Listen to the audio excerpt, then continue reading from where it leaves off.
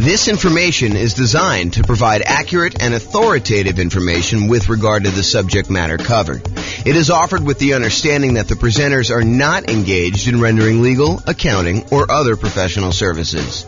If legal advice or other expert advice is required, the services of a competent professional should be sought. Welcome to the New Bedford Real Estate Investing and Real Estate Financial Planning Podcast.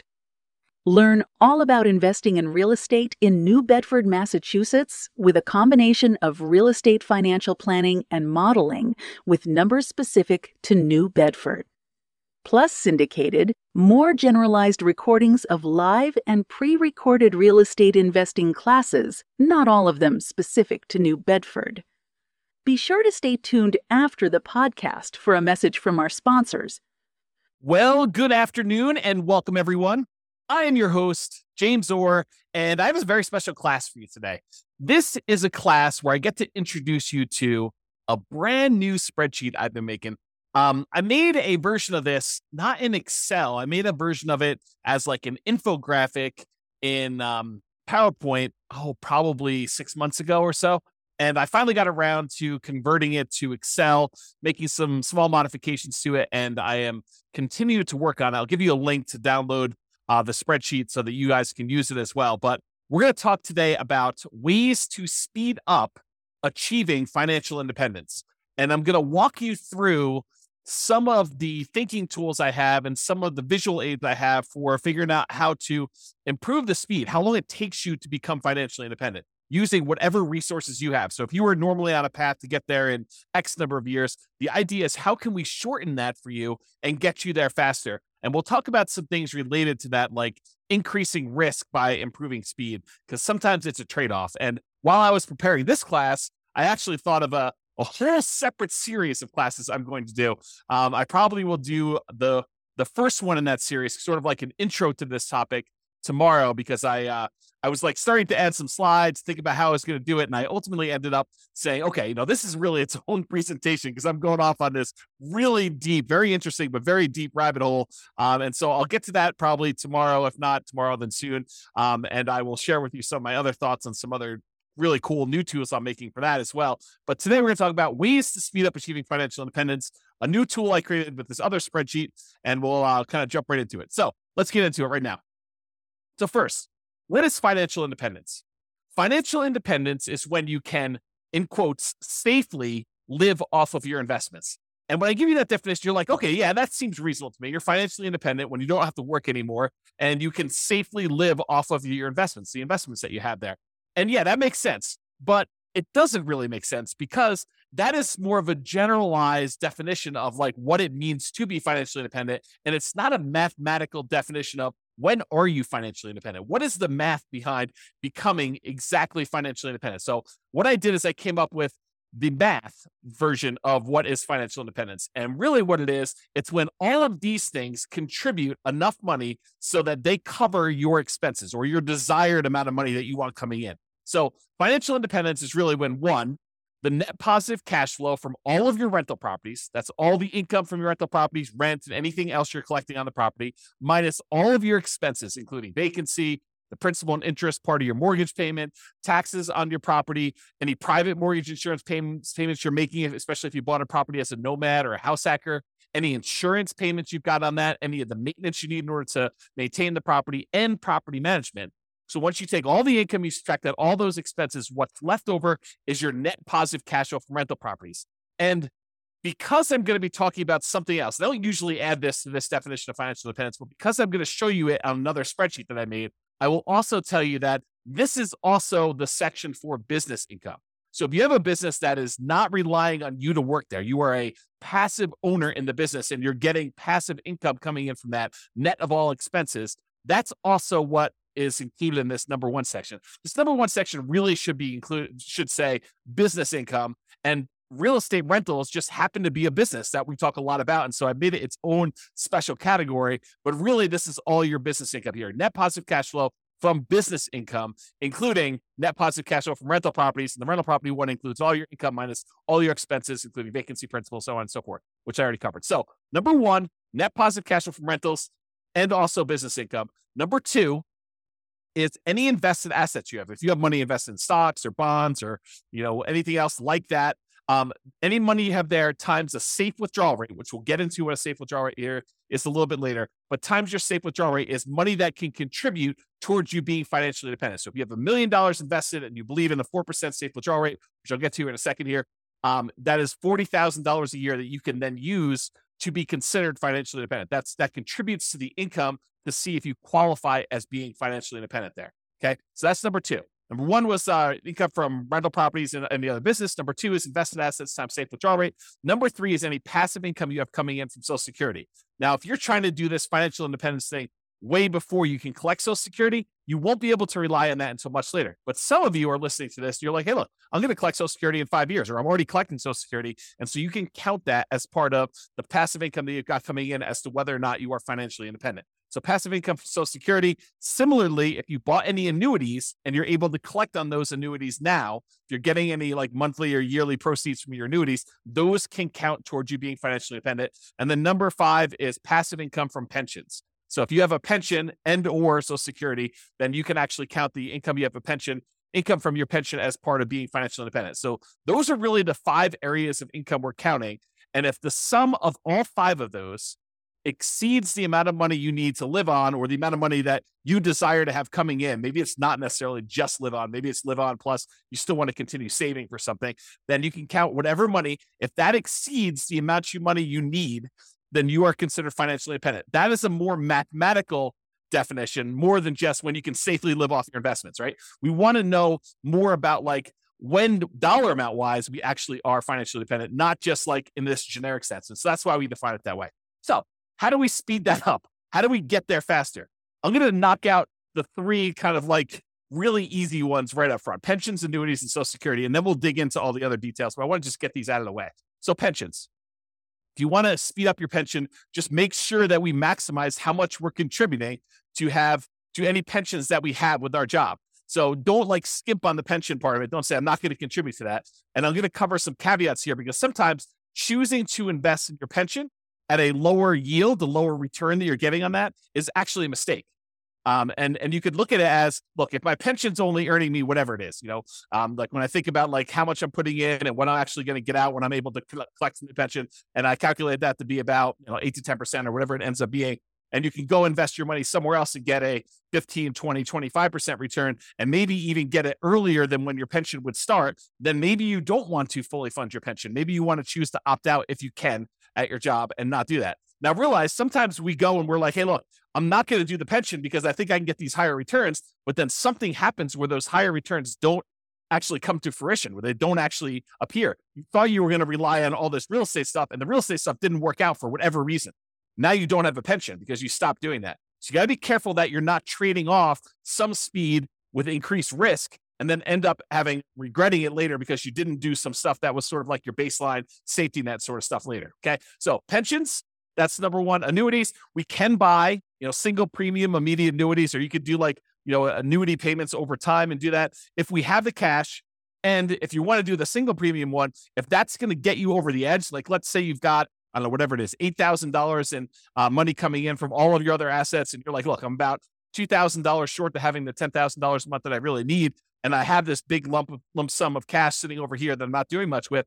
I could take that lump sum of cash, buy an annuity, convert that to some type of monthly or yearly income, and actually get myself over the hump of being financially independent by taking cash assets, and deciding to buy an annuity with that. And if the return is good enough from those, you can choose to do that. That may be a way to speed things up. If you're unable to find another investment that's going to give you the cash flow you need, maybe the annuities would exceed your whatever you want to use for your safe withdrawal rate, your 4% safe withdrawal rate, or 3% safe withdrawal rate. The annuities, especially if you're older, could be higher than that. And so you may choose to do that in order to get you where you need to be as a possibility. And finally, of the ones that we're going through really fast, Social Security. Make sure that if you are contributing to Social Security, that you are doing it and that you're going to be able to do that. Now, in some cases, you have some choice as to how much you earn or how much you contribute to Social Security. And I'll give you an example. It's not like for just employees. This is for like if you own a business and you're making a certain amount of money in your business, and you can decide how much of the income you want from your business to show up as wages, how much to pay yourself as a reasonable wage for the job that you're doing versus taking money out of the business as profit. because with the ones where you're paying wages on it, you're usually having to pay a Social Security payment associated with that. The ones where you're taking as profit, you usually don't have to pay Social Security payment. At least that's my understanding. I'm not a tax expert. But you could choose to take a certain amount as wages and pay the Social Security versus taking more money as profit. So you could decide within a reasonable degree. You can't say, I'm taking no wages, I'm going to put all my money in profit. I think you'd get challenged from the IRS in that. And so you could decide to take how much you're going to take in wages as to how much you're contributing to Social Security. And if you wanted to, you could choose to maximize the Social Security benefit so that you get the most out of Social Security later on when you're able to collect on it. And you'd want to go do that math and see what makes sense for you in your particular situation. So be careful, though, that you don't deliberately minimize or avoid paying Social Security and then regret it later. Similarly, what we talked about with the pension discussion as well. Okay. So how do we speed up those pensions, annuities, Social Security? Really, it's just about contributing to those and making sure we're doing it. Okay. And I did mention this while we were talking about that, but I just wanted to point it out to you that the returns you're earning on pensions and annuities and Social Security might be lower than what you think you can get or what you actually can get in these other investments outside of those options as well. So while we may or may not while there may or may not be a somewhat reliable source of money returns later, focusing on the pensions, annuities, Social Security, they may not be high enough to improve your speed. And so you may choose not to invest in those, or you may choose to reduce your investment in those, or do sort of like a hybrid where you're only investing a certain amount, and then you're taking the larger proceeds of your money and you're investing it somewhere else. And we'll talk about that. So here's the new spreadsheet that I hinted at. I call it my financial independence, asset allocation, and cash flows engine.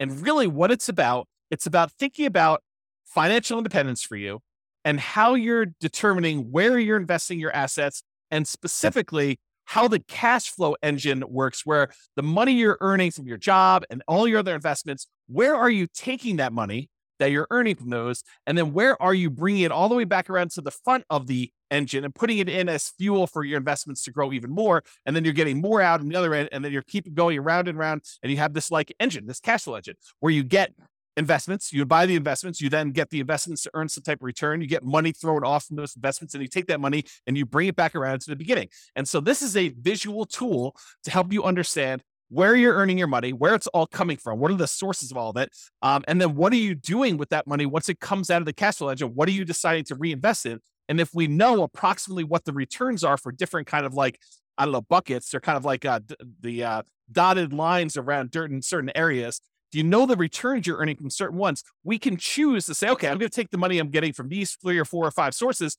and I'm going to put them back into source number 4 or source number 6 or source number 8 or source number 9. And we could visually do that so you can understand it.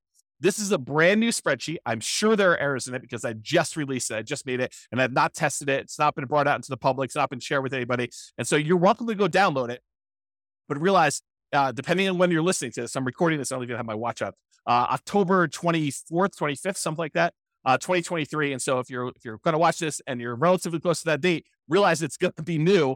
And the longer we get out from under it, probably longer we get away from my release date, the more likely I'll fix some of the errors, and we'll do that. Not saying that you won't find any, but there you go. So if you want to go download it, go to refp.info/FIAACFE.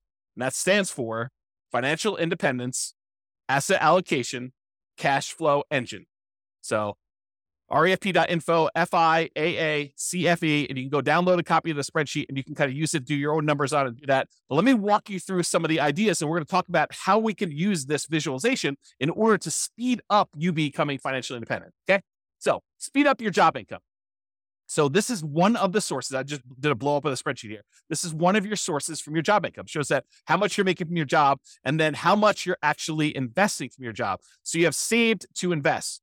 Part of the money, in some cases, you have a company match where the company says to you, look, if you invest, 1 or 2% of your income, we will match that dollar for dollar. So if you invest 1%, we will automatically add add 1% to it. And so you'll end up investing 2% total, 1% provided by you, 1% from a company match. And so you want to try to maximize that if you can and do the company match part. Sometimes you'll take money outside of that company match. Just that company may say, look, we're only willing to go up to 3% with that. So you do your 3%, investment. Your company matches it 3% as an example. And then any additional money, 2% more or 5% more, or whatever you're investing from your job, you want to go and take that money. And that is the no match, the money that you're investing from your job that is not matched by the company to do that. And then any money here you're putting in Social Security, you can kind of just keep track of that mentally for yourself. So how do you speed up the job income? Well, increase your job income. Like decide to earn more, get a job where they do a match or don't do a match, or do one where they do a match, or they have some type of stock options or something like that.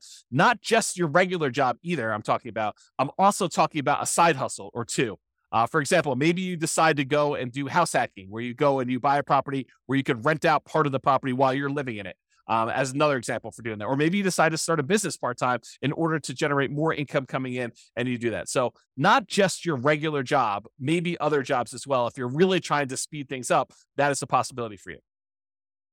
If you're trying to speed things up using job income, make sure you maximize that company match so that you get some money. Although there are some weird things. I didn't plan on going into a lot of detail on this, but sometimes your company match requires that you put money into certain type of accounts where you may not be able to access them until much later.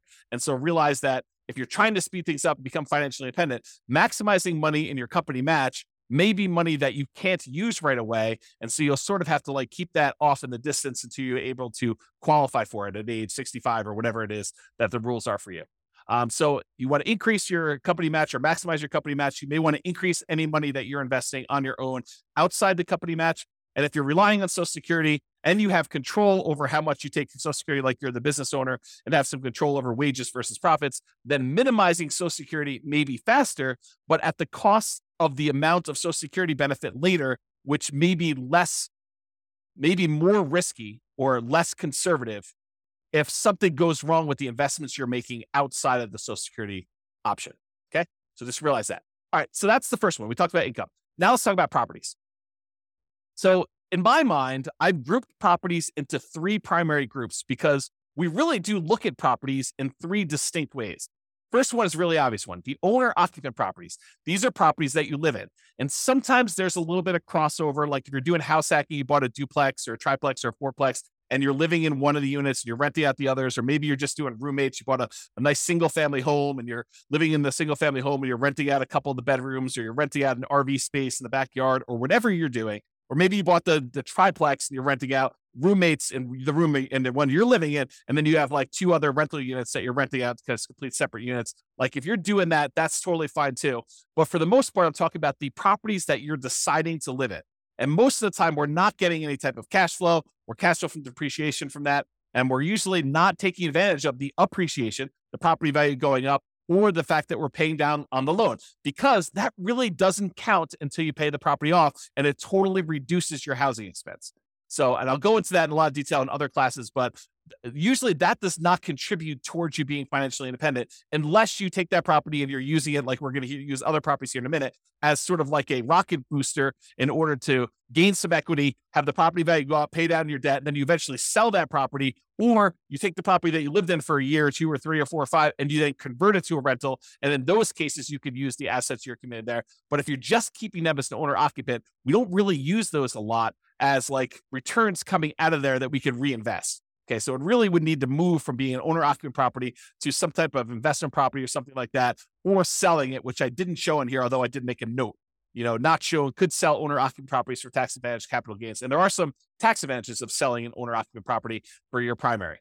Okay, so the first group was that owner-occupant properties. The next two groups are properties, investment properties that you buy that you intend to keep forever for cash flow.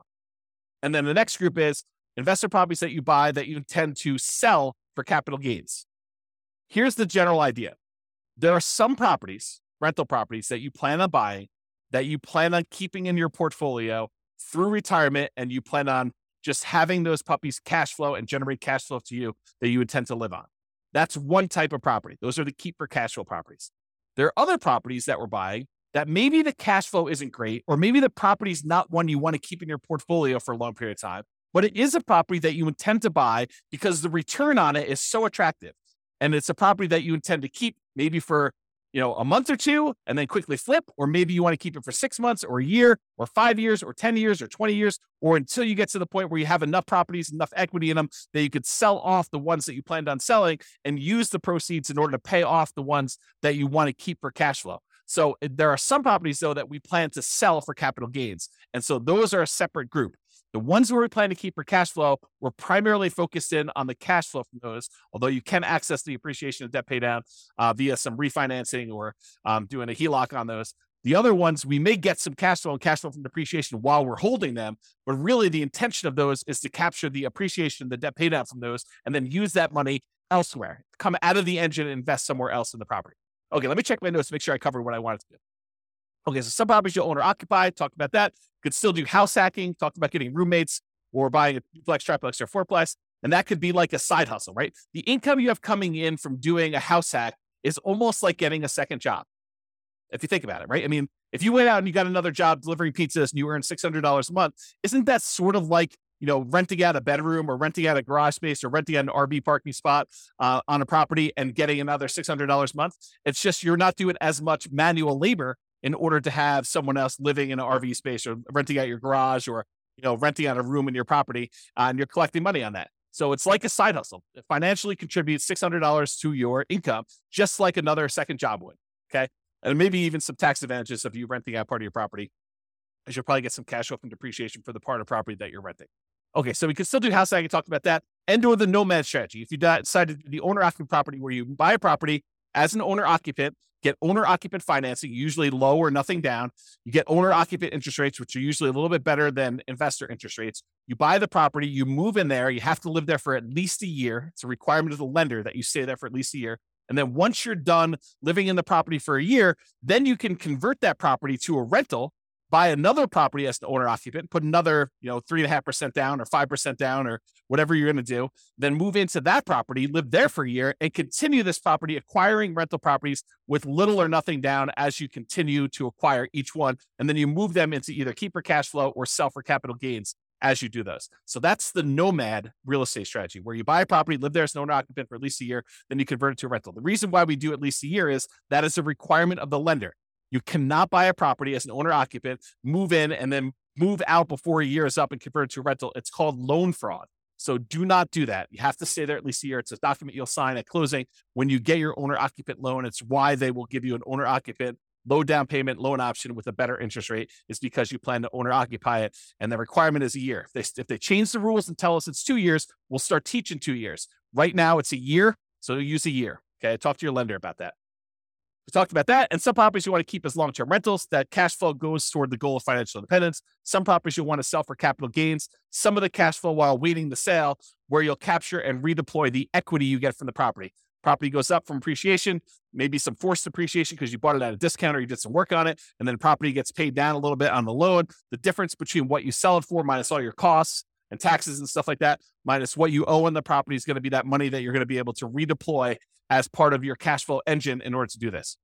Similarly to what we just talked about with all the real estate, because real estate is a business, as I discussed, we're talking about businesses here. So you basically have a business where you're getting cash flow, your profit from being in the business. Now, this is, if you have a job, you put your job income up on top in the spreadsheet and you get this business cash flow coming out as profit here later. Eventually, you may decide to stop working your job, but maybe you still own part of the business and you get profit from the business in the form of dividends or whatever else they're going to do there. And so you kind of keep this as there. So it allows you to kind of keep track of that there. Okay, now let's talk about safe withdrawal rate, because I'm about to go talk about the invested assets you've got and other things. And I want to mention what safe withdrawal rate is and kind of give you a very brief definition of what this is. We could really do like a 2-hour class on safe withdrawal rates. In fact, we probably could even do more.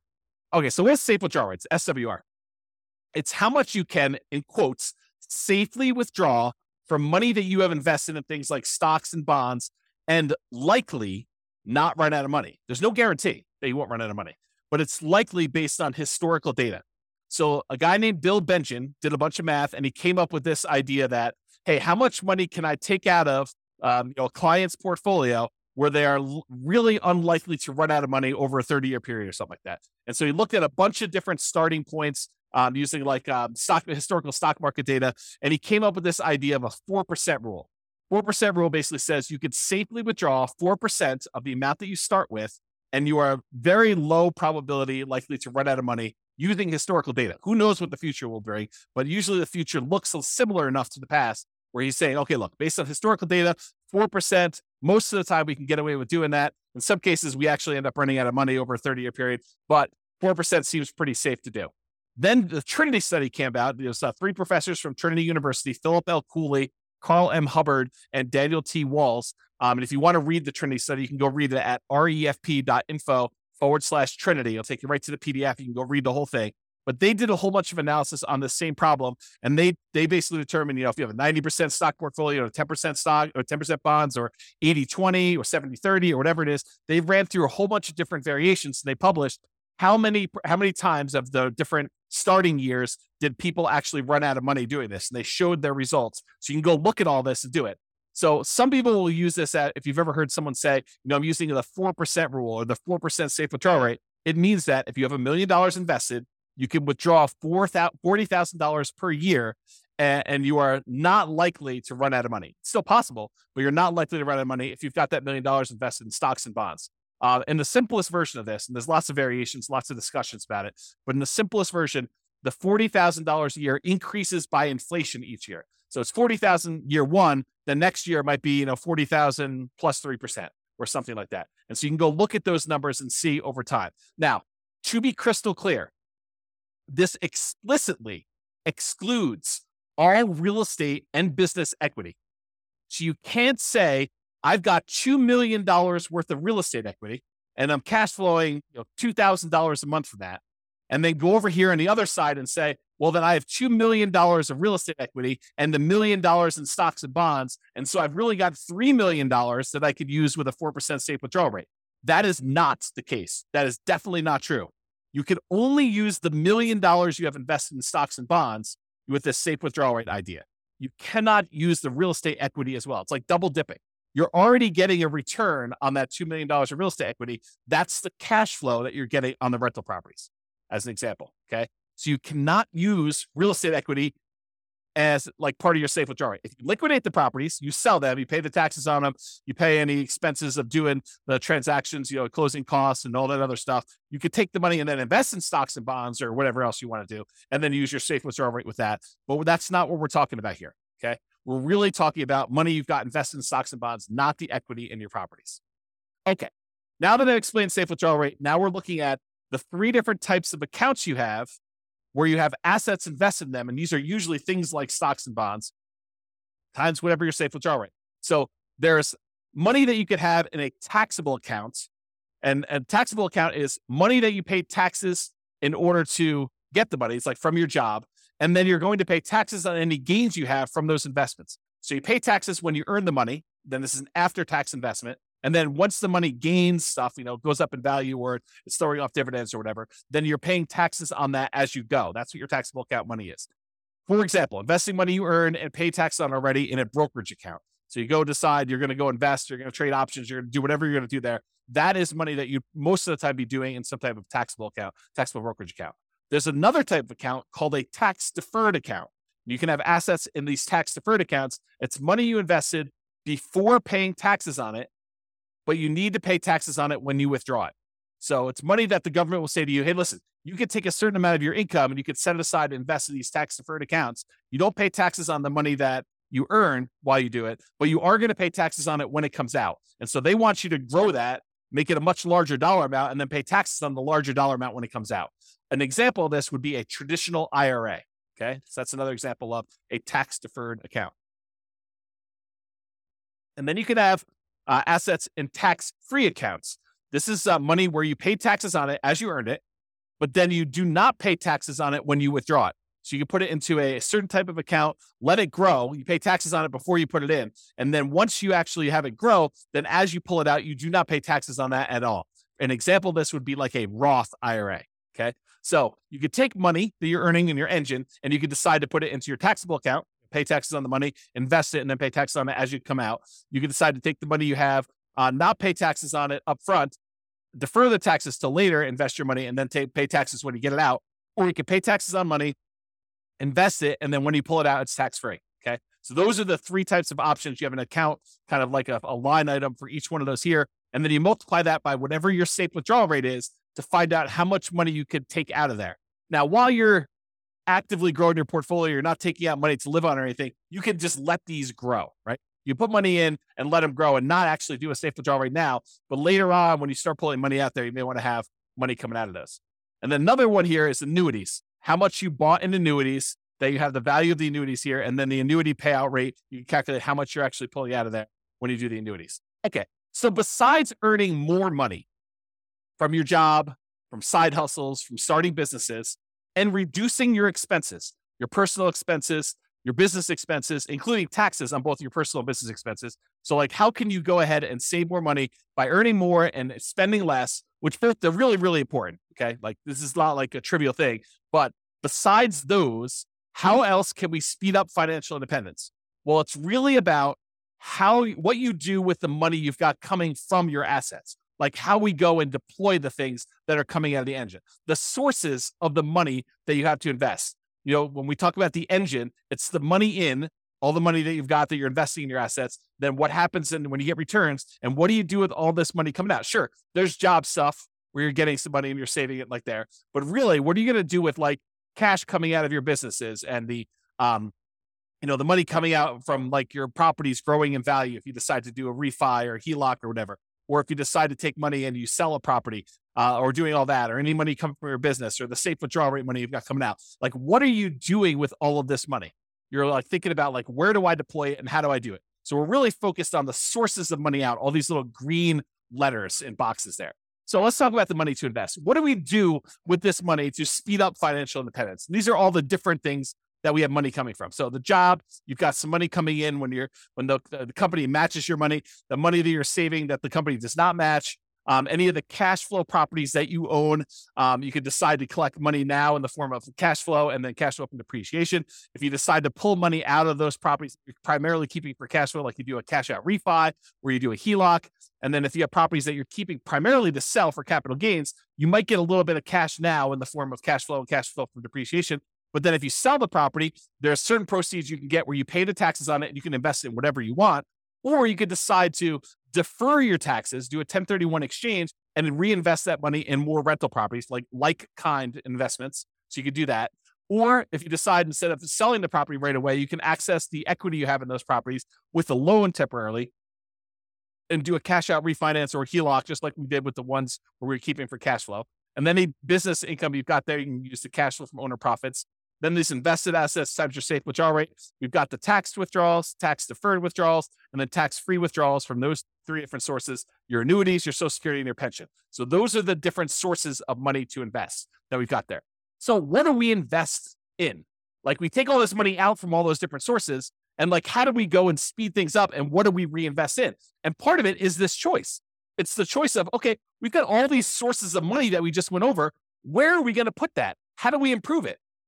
And part of that is taking all this money out that we see. Some of them you're going to be deferring for later. Like, you're not going to be necessarily taking money out of, the tax withdrawal account or whatever, unless you're going to say, hey, I'm saving up money in this until I get to $100,000, and I'm taking $100,000 and I'm going to use that as down payment in order to buy a property. So you may be doing stuff like that, but sometimes it's like you're holding for a little while until your engine grows and the return grows in that. Then you're going to take money from there and you're going to move it up somewhere else. Okay.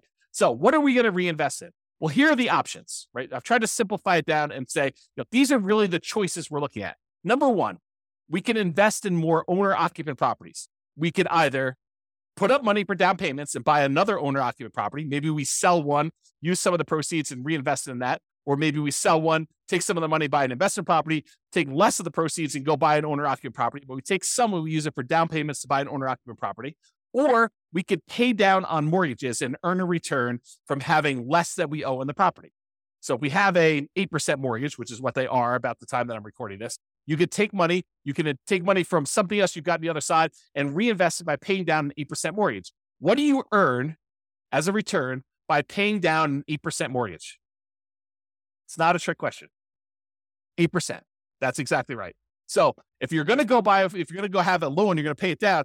What you get as a return is the interest rate. So if you've got a 2.25% mortgage on a property because you got a really good mortgage, 5 years ago or 3 years ago, do you want to go take money that you could invest in stocks or bonds or CDs or more investment in real estate or anything else and pay off a 2.25% mortgage and earn 2.25% on that money?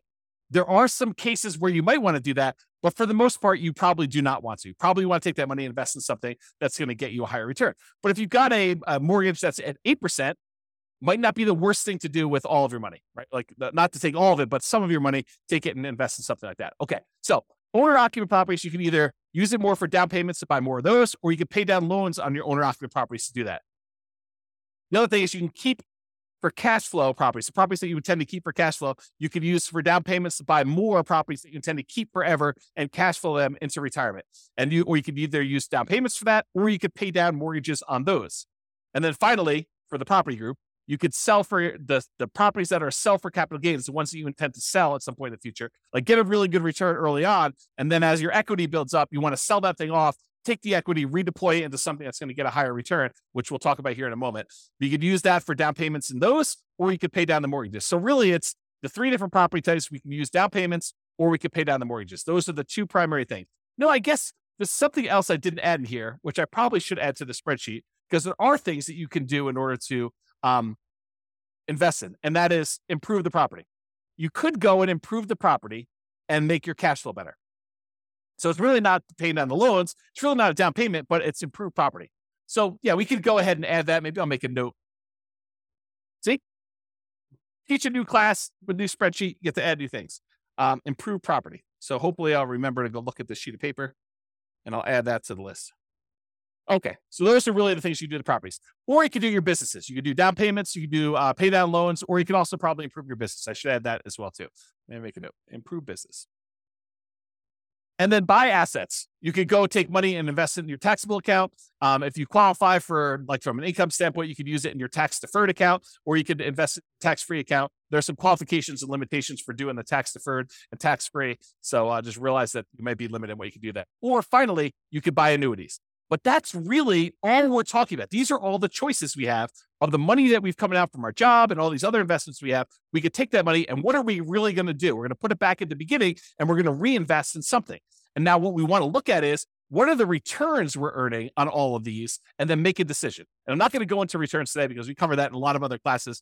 But maybe I will do a separate class where I just bring all the returns in and I just do a summary class looking at the returns you can earn from different things we've got going on here. But part of this decision-making process, how do you speed things up, is being smart about where you're taking money from in your engine and what you're putting it into to make sure that the returns you're earning on those make sense for you for getting you where you want to be. Okay, so now that we talked about really like the engine and how it all works, let's now look at the three primary groups for how we can speed this up. Number one, we can increase savings. Number two, we can increase the returns. And number three, we can reallocate assets. So increase savings. Increase your income or all the other job type stuff you've got there, side hustles, whatever you've got going there. Number two, decrease expenses. So make sure that you're living frugally, that you are, not paying a lot in taxes on things like that. You can also pay off properties, either owner-occupied properties where you're living in and reduce your living expenses that way, or on investment properties to reduce your expenses and improve cash flow. So those are all part of like the increased savings idea of doing things. Or you could utilize more of that company match if available. If you're only doing 1% and the company will match you up to 3%, maybe you should take advantage of a 100% return when you do the company match. If you invest 1%, they'll match your 1%. You just earn 100% return in that first year by doing that. And then maybe you look at how you can get it back out if you want to decide to do that. But utilize more company match if it's available for you as a way to increase your savings. Sorry, I got to grab a drink. All right. Number two, increase returns. Change the investments for your investable assets. We've got those, taxable accounts, tax deferred accounts, or tax-free accounts.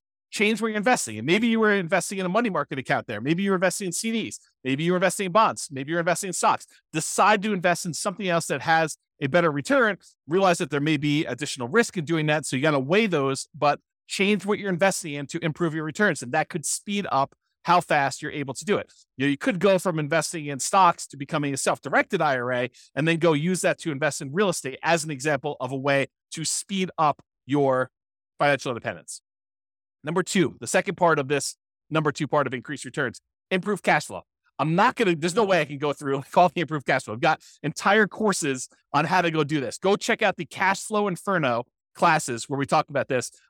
It's as of right now, at least you can access it for free. It's a bonus.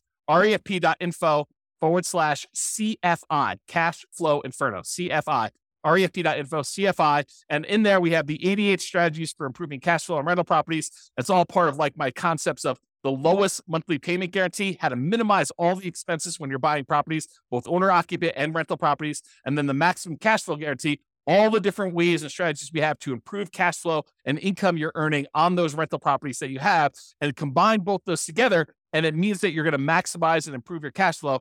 Do that to make sure that you're getting the most cash flow that you can to speed up this process and to be financially independent sooner. Another way to increase returns is find better deals. And I've kind of broken it down into two primary areas. Number one, for the properties that you plan to keep for cash flow, look for better cash flowing properties. Maybe that means going to another market. Maybe that means being really patient. Maybe that means making very aggressive offers, whatever it means. Or maybe it means changing your strategy. Instead of going for a long-term rental approach, maybe it means going for short-term rentals or student rentals or, whatever you're doing there. Realize that sometimes by changing your strategy, you might be moving more toward that kind of like job source, right? You start thinking to yourself, okay, I'll do short-term rentals. And if you don't have a lot of team built in place in order to help you manage the short-term rentals, maybe that starts looking like you doing work and doing a job. And if you're trying to be financially independent, then it's harder for you to not work and also manage short-term rentals unless you have a team in place that can kind of do that. So just kind of a warning about that one. Or a better deal example with properties that you're going to plan to sell for capital gains, get bigger discounts or find properties that you can get higher appreciation and you can able to make those properties produce better returns for you that you plan on holding for a month, 2 months, 3 months, 6 months, a year, 5 years, 10 years, whatever it is, before you get enough equity built up that you can then sell them, pay the costs associated with selling them, and then redeploy that equity into other investments. That's like part of the engine. And we'll talk about this. I think it's on the next slide about why you may want to go do stuff like that. And then increase leverage. Increasing leverage has to do with the fact that when you buy rental properties in particular, the return on your rental properties tends to go down the longer you hold it. The returns tend to go down because the equity in your property builds up. The property tends to go up in value. You tend to pay down on the loan. So the amount of money you have tied up in the property tends to get bigger, tends to increase. And so the amount of money you're earning from, property value going up and the tax benefits and the cash flow and, paying down the loan, all those numbers, while they may be growing, they're growing slower than the amount of equity in your property is growing. And so the return you're earning on the equity you have in the deal, your overall return that you're earning on equity actually goes down the longer you hold the property.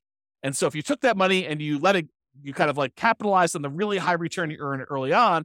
And then as that equity grows and the return starts to dip off, you redeploy that equity into something else.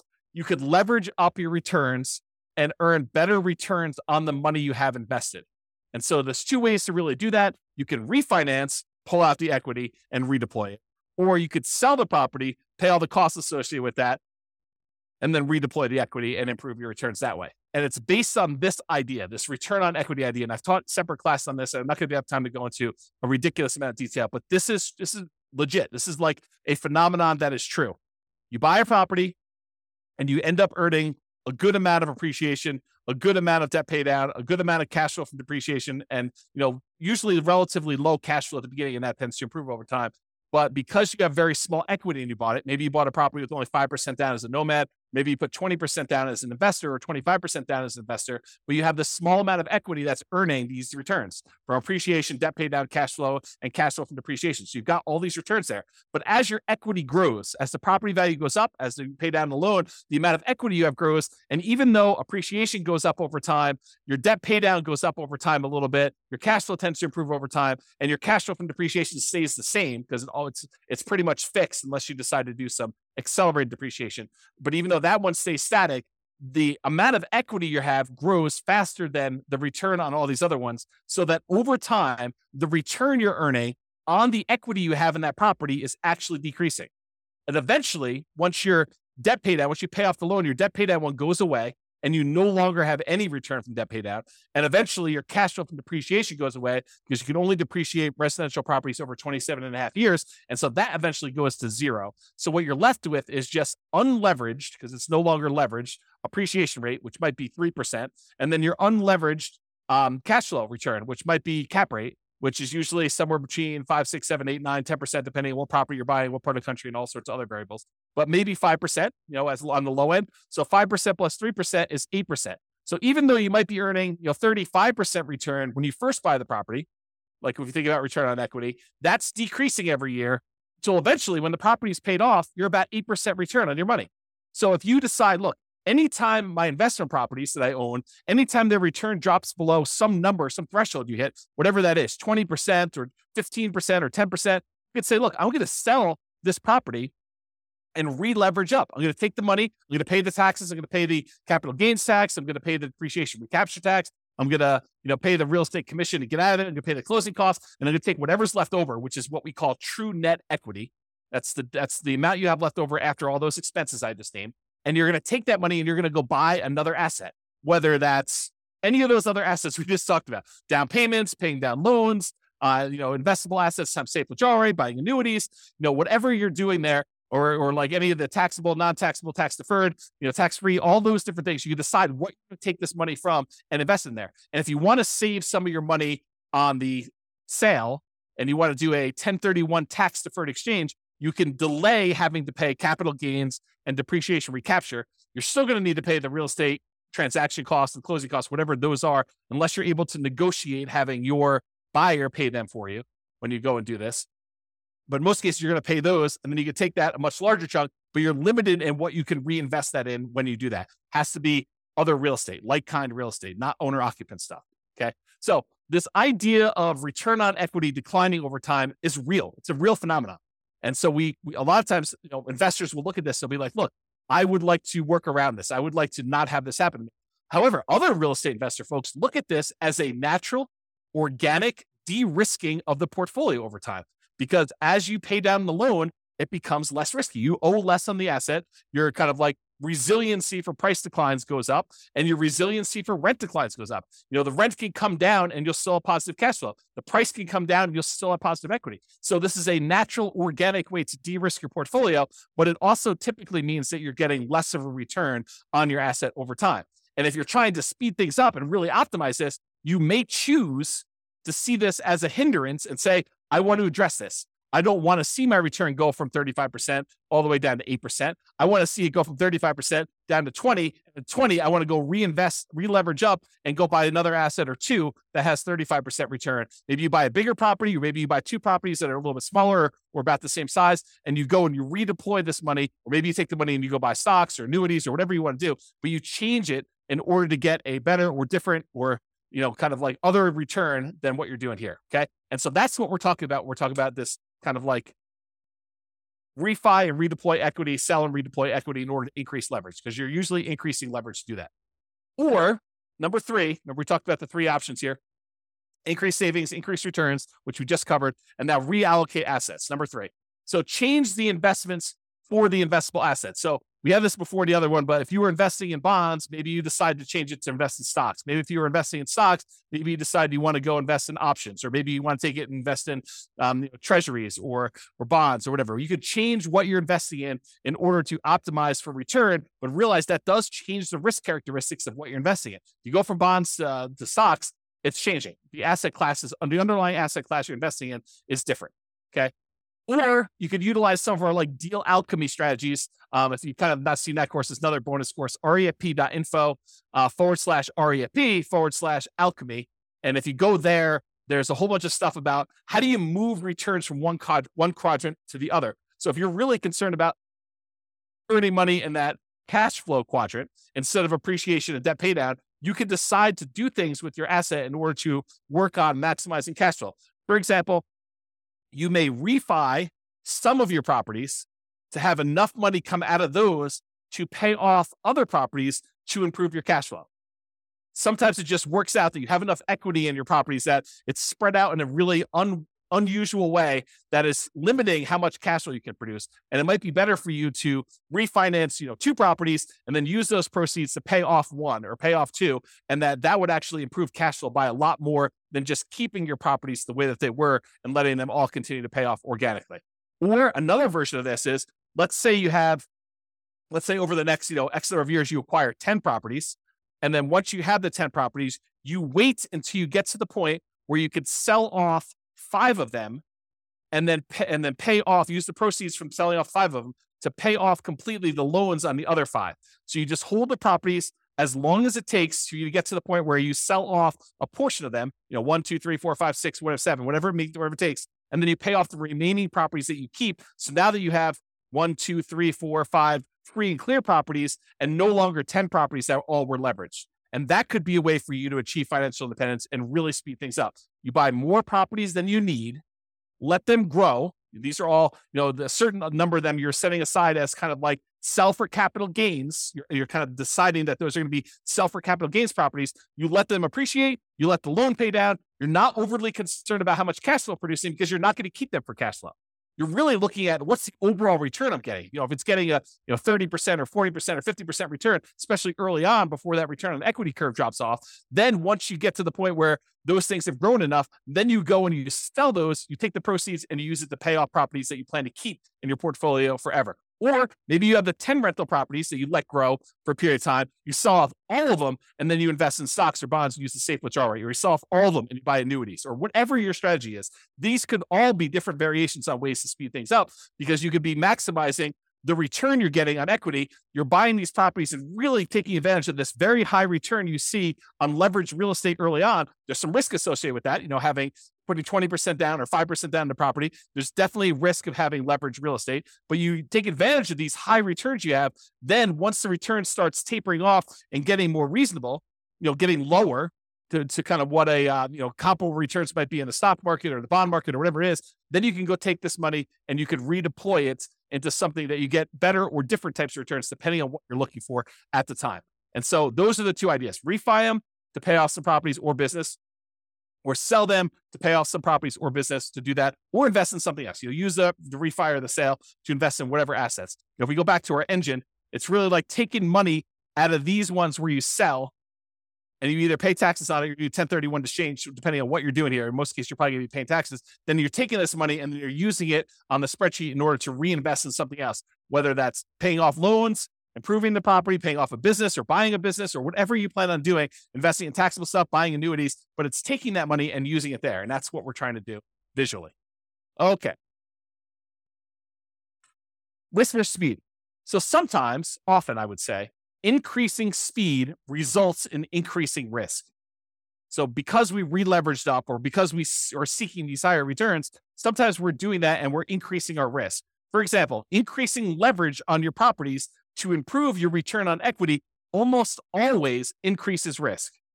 Right? If you go re-leverage up, you take these assets, you take one property that's the equity is kind of growing, you take that, you sell it, and you take that and you buy two more properties or a bigger property where you only put 20% down or 25% down when you had 50% of equity, you're likely increasing risk. And I've got a whole series of classes coming on this. We're going to use expected value to really drill down and understand how you could still have a better expected value. The results you're expecting is much more likely to happen, but there's also an increased likelihood for you to have a more significant failure. That's what we're going to look at when we talk about expected value. That's a totally different class. That was the class I told you I didn't have time to teach, but I'm going to teach another version of it. Okay. So for example, increasing leverage, talked about this, always increase. Many real estate investors will choose to de-risk the closer they get to their FIRE date, the financial independence retire early date. Because as you get a much larger asset base, having variations in that could impact. If you needed $3 million in order to be considered financially independent and you're getting closer to your deadline of when you want to actually be retired, then, if you have a portfolio that, could easily go up 10% or down 10% in value, and all of a sudden you see as you approach your date, the portfolio drops 10% and you need that 3 million and you only have 2.7 now, that's problematic. And so the closer you get to the date where you actually want to be financially independent and stop working, the less risky you want it to be, unless you're way above it, right? Unless you're like, okay, I need 3 million, I'm at 7 million. I don't need to de-risk that much at that point. But if you're close, then that's one of the more dangerous times. This is a retirement date risk. This is from Michael Kitces. Talks about the peak impact of portfolio size effect. Right as you're entering the period where you're going to stop working here, that this time period right before you hit your financial independence, retire early date, that is one of the more dangerous times. And then right after that, once you retire, is one of the most dangerous times you have for what's called a sequence of returns risk, which we talked about in other classes, and I'm sure I'll talk about again, but I don't have time to go through it right now. If you want to go read Michael Kitces' article about this whole idea, and it's not real estate specific, it's more like stock market stuff, you can go to refp.info/red zone, REDZone, And you will see Michael Kitces explain this phenomenon to financial advisors. Good stuff for you to dig into if you're interested in this. But you'll see why it's most risky right before your financial independence date, and then right after with sequence return risk. They're slightly different risks, but they're related because it's based on your portfolio size. Your largest portfolio size, you're most at risk for that. Okay. So in conclusion, there are many choices you can make to speed up your journey to financial independence. And hopefully you're just starting to understand how this whole engine thing works. So all the different sources of money you got coming out, then what do we take that money and what do we do with it? What do we kind of move it back around to get it going in? And then when it goes in, it kind of comes out. And that's why it's an engine. It keeps repeating and it keeps growing with your returns there. So the choices you make about what you're taking with the money coming out and what you're putting it back into matter, and they can really impact the speed at which you're able to achieve financial independence. Some require more sacrifice and discipline to implement. Reducing your expenses, saving more, getting a different job, doing side hustles, that's more work. It's more sacrifice, more discipline to implement. But some of them are mere distinctions at points of decision. Hey, and I'm going to take this money coming out of here, I'm going to invest it in this instead of this. And that can make a major difference. Taking your money and paying off a 2.25% mortgage versus paying off an 8% mortgage could make a big difference. And it's really no extra work for you as to what you want to do. It's just like deciding I'm going to do this instead of this. And so ideally we get this little visual, and I'll create some more tools around this so you can see like what the expected returns are. Maybe you put in your own numbers and you could decide where you're going to take money out of to kind of optimize and improve your kind of like speed to financial independence, but also weighing in the risks of doing so as well. Okay. Speaking of risk, some of these ideas will reduce risk. Taking money and paying off loans with them probably reduces risk overall, provided you have enough reserves. You don't want to go risk your reserves to kind of pay off a property a little faster. Other choices will increase risk. Selling off properties and then re-leveraging up and only putting 5% down or 15% down or 20% down or 25% down when you had 50, 70% of equity in your property before that, that's going to increase risk for you. You're going to actually have like a significant uptick in a lot of the different ways that we measure risk. For real estate investors, the decline you see from return on equity is a legit phenomenon. It does happen. So be aware that most of the time when you buy a real estate investment, the best return you're getting is really early on when you're most leveraged. Okay. Even if it's not the best cash flow. And organically over time, what tends to happen is your cash flow improves, but all of your other returns drop off. Okay. So that tends to be what's going on in your investment. So if you're really trying to maximize returns, especially if you've got some of those properties allocated for sell for equity or sell for capital gains, then a lot of times your overall return is going to be much lower the longer you wait on that. So that decline from the return on equity curve is legit and something that some people will use naturally in their favor to organically de-risk their portfolio as they get older, as their portfolio ages. Some people are like, I want rocket booster returns all the time. So I want to use these kind of sell for equity properties or sell to refi to get at my equity kind of process and redo those things to really maximize the return on equity numbers at the cost of increasing risk. And we'll look at those here when we do a lot of the expected value stuff in future classes to do that. Hope you enjoyed today's class. Hopefully it's not too long. Have a great day, everybody. This has been James Orr. Bye-bye for now. With home prices up, mortgage interest rates up, and rents up, but not quite enough to counteract the higher prices and interest rates, cash flow on rental properties in New Bedford is harder than ever. Book a call with the Real Estate Financial Planner to apply our proprietary 88 strategies to improve cash flow on your rentals. See the show notes for a link to schedule your call and improve your cash flow today. If you're a real estate agent, lender, or professional in New Bedford that wants to help our real estate investor listeners, consider reaching out to learn about collaboration opportunities with this podcast. We'd love to add more value to our listeners by having you assist our investors buy, sell, and finance their real estate investments. See the show notes to schedule a call to discuss collaboration opportunities